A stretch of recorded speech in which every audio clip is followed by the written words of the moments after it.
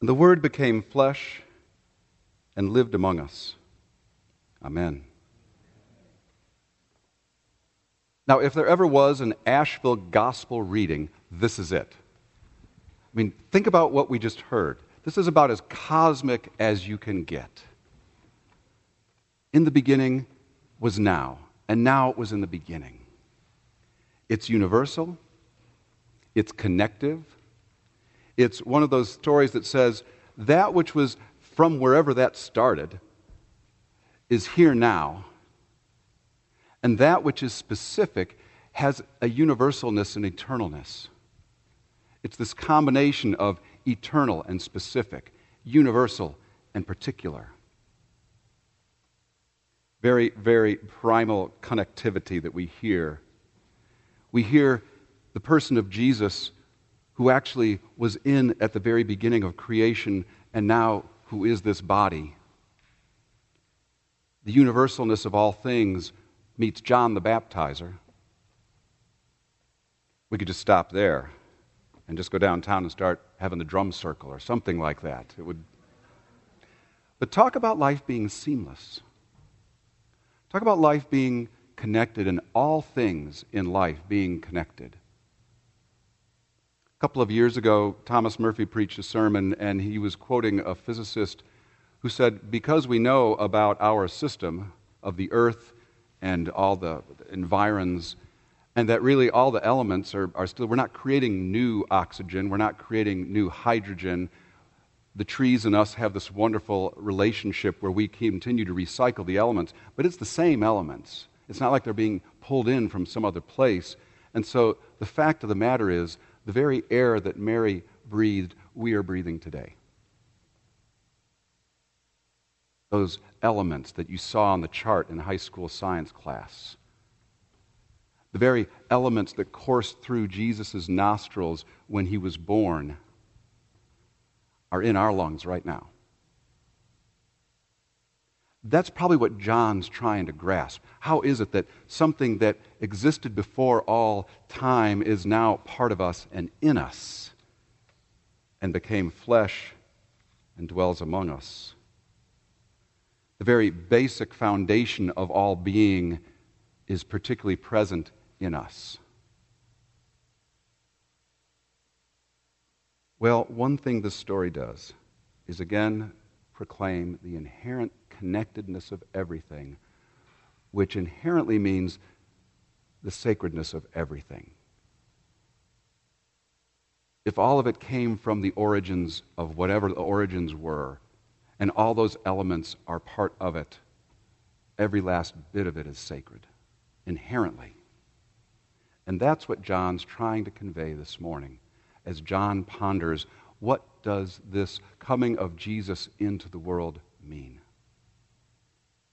And what kind of language would even begin to describe it? To help us comprehend our connectedness, one to another, to God, from the very primal elements of earth.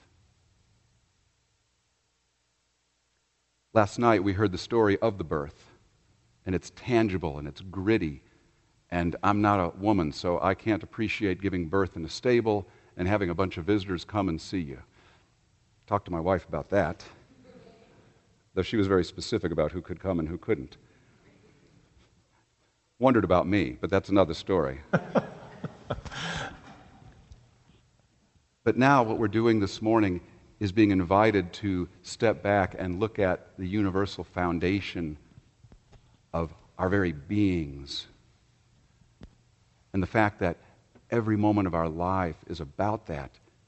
Every action we choose, every thought we hold has the source as that foundation. We are grounded in that. We are born in that. Communion with God. The Word that existed before anything existed becomes flesh and lives in us.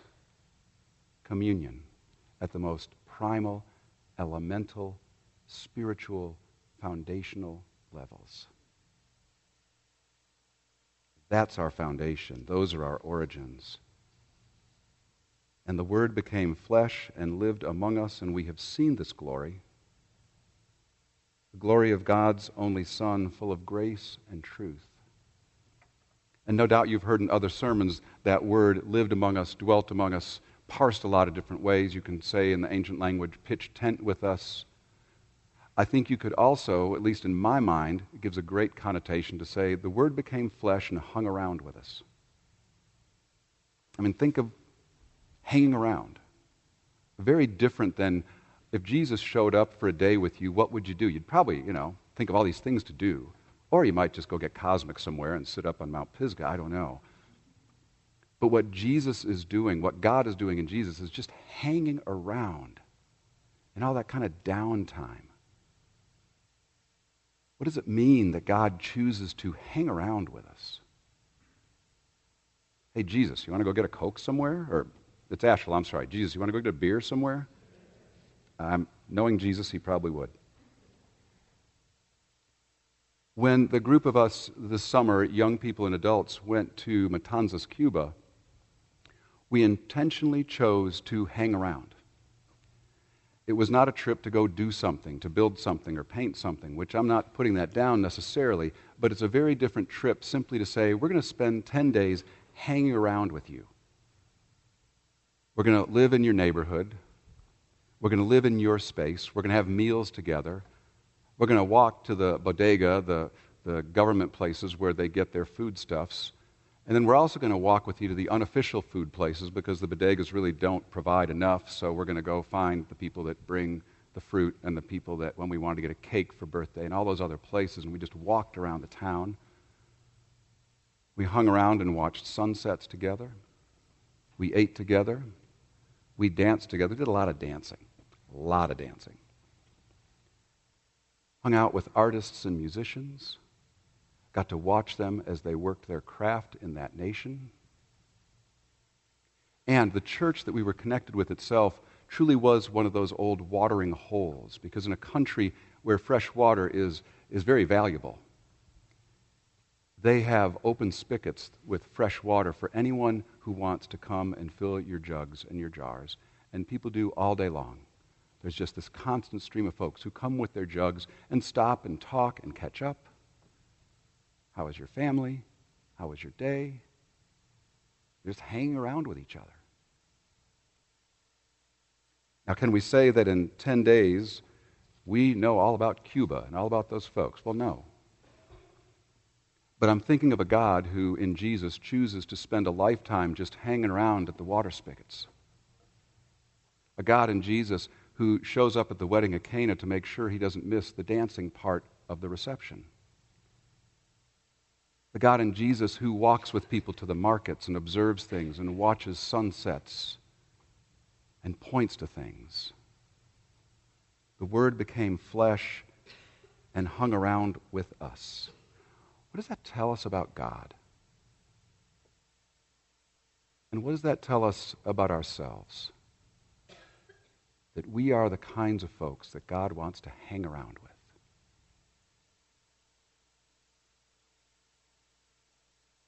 And we have beheld the glory. We have seen the glory. And as I'm thinking about that word, the glory word, I'm thinking of where my mind typically often goes, especially in church circles. When we think of Jesus' glory, look at that window. Some of you in the corner, I'm sorry, you can't see, but it's the story of the preteen Jesus talking to the elders. And Jesus is there with this halo around his head, right? At age 11, he's already got a halo. What have we done to the poor guy? And we think of Jesus' glory, and we think of this transfiguration story, and angels and things like that. And I'm thinking that the glory that we are beholding is not a halo on an 11-year-old. No offense to the artist. It's beautiful. Thank you, Jesus, for that window. But the glory that we beheld is a God who hangs around. Every chapter of your life, every moment of our life, I'm starting to think that's the glory of God. Not the radiance, but we beheld the glory of someone who sees us as ones to be with, as ones to delight with, as ones to share life with, as ones to be born in again and again and again. We beheld the glory because God chose not simply to leave us some tablets, but chose to be with us and to dwell and to live and to hang around us. We don't hear the story today, but after Mary, back when Mary is pregnant and she gets the angel's message, she goes to her friend Elizabeth, who is having another miraculous child late in her life. And you know the story. Mary walks into Elizabeth's home, and Elizabeth says, "Who am I that the mother of my Lord should come to be with me?" Now, she doesn't suffer from low self-esteem. She doesn't need a therapy visit.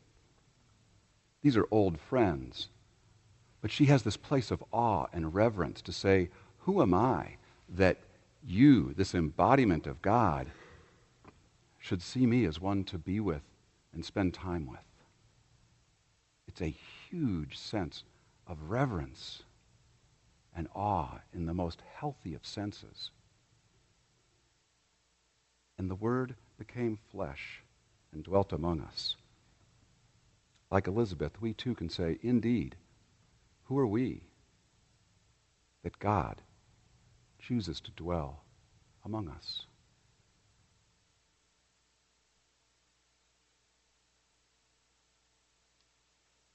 All things are connected. The very origins of time and the very elemental elements of time are found in us in this moment. God chooses to live with us. Indeed, who are we that God chooses this?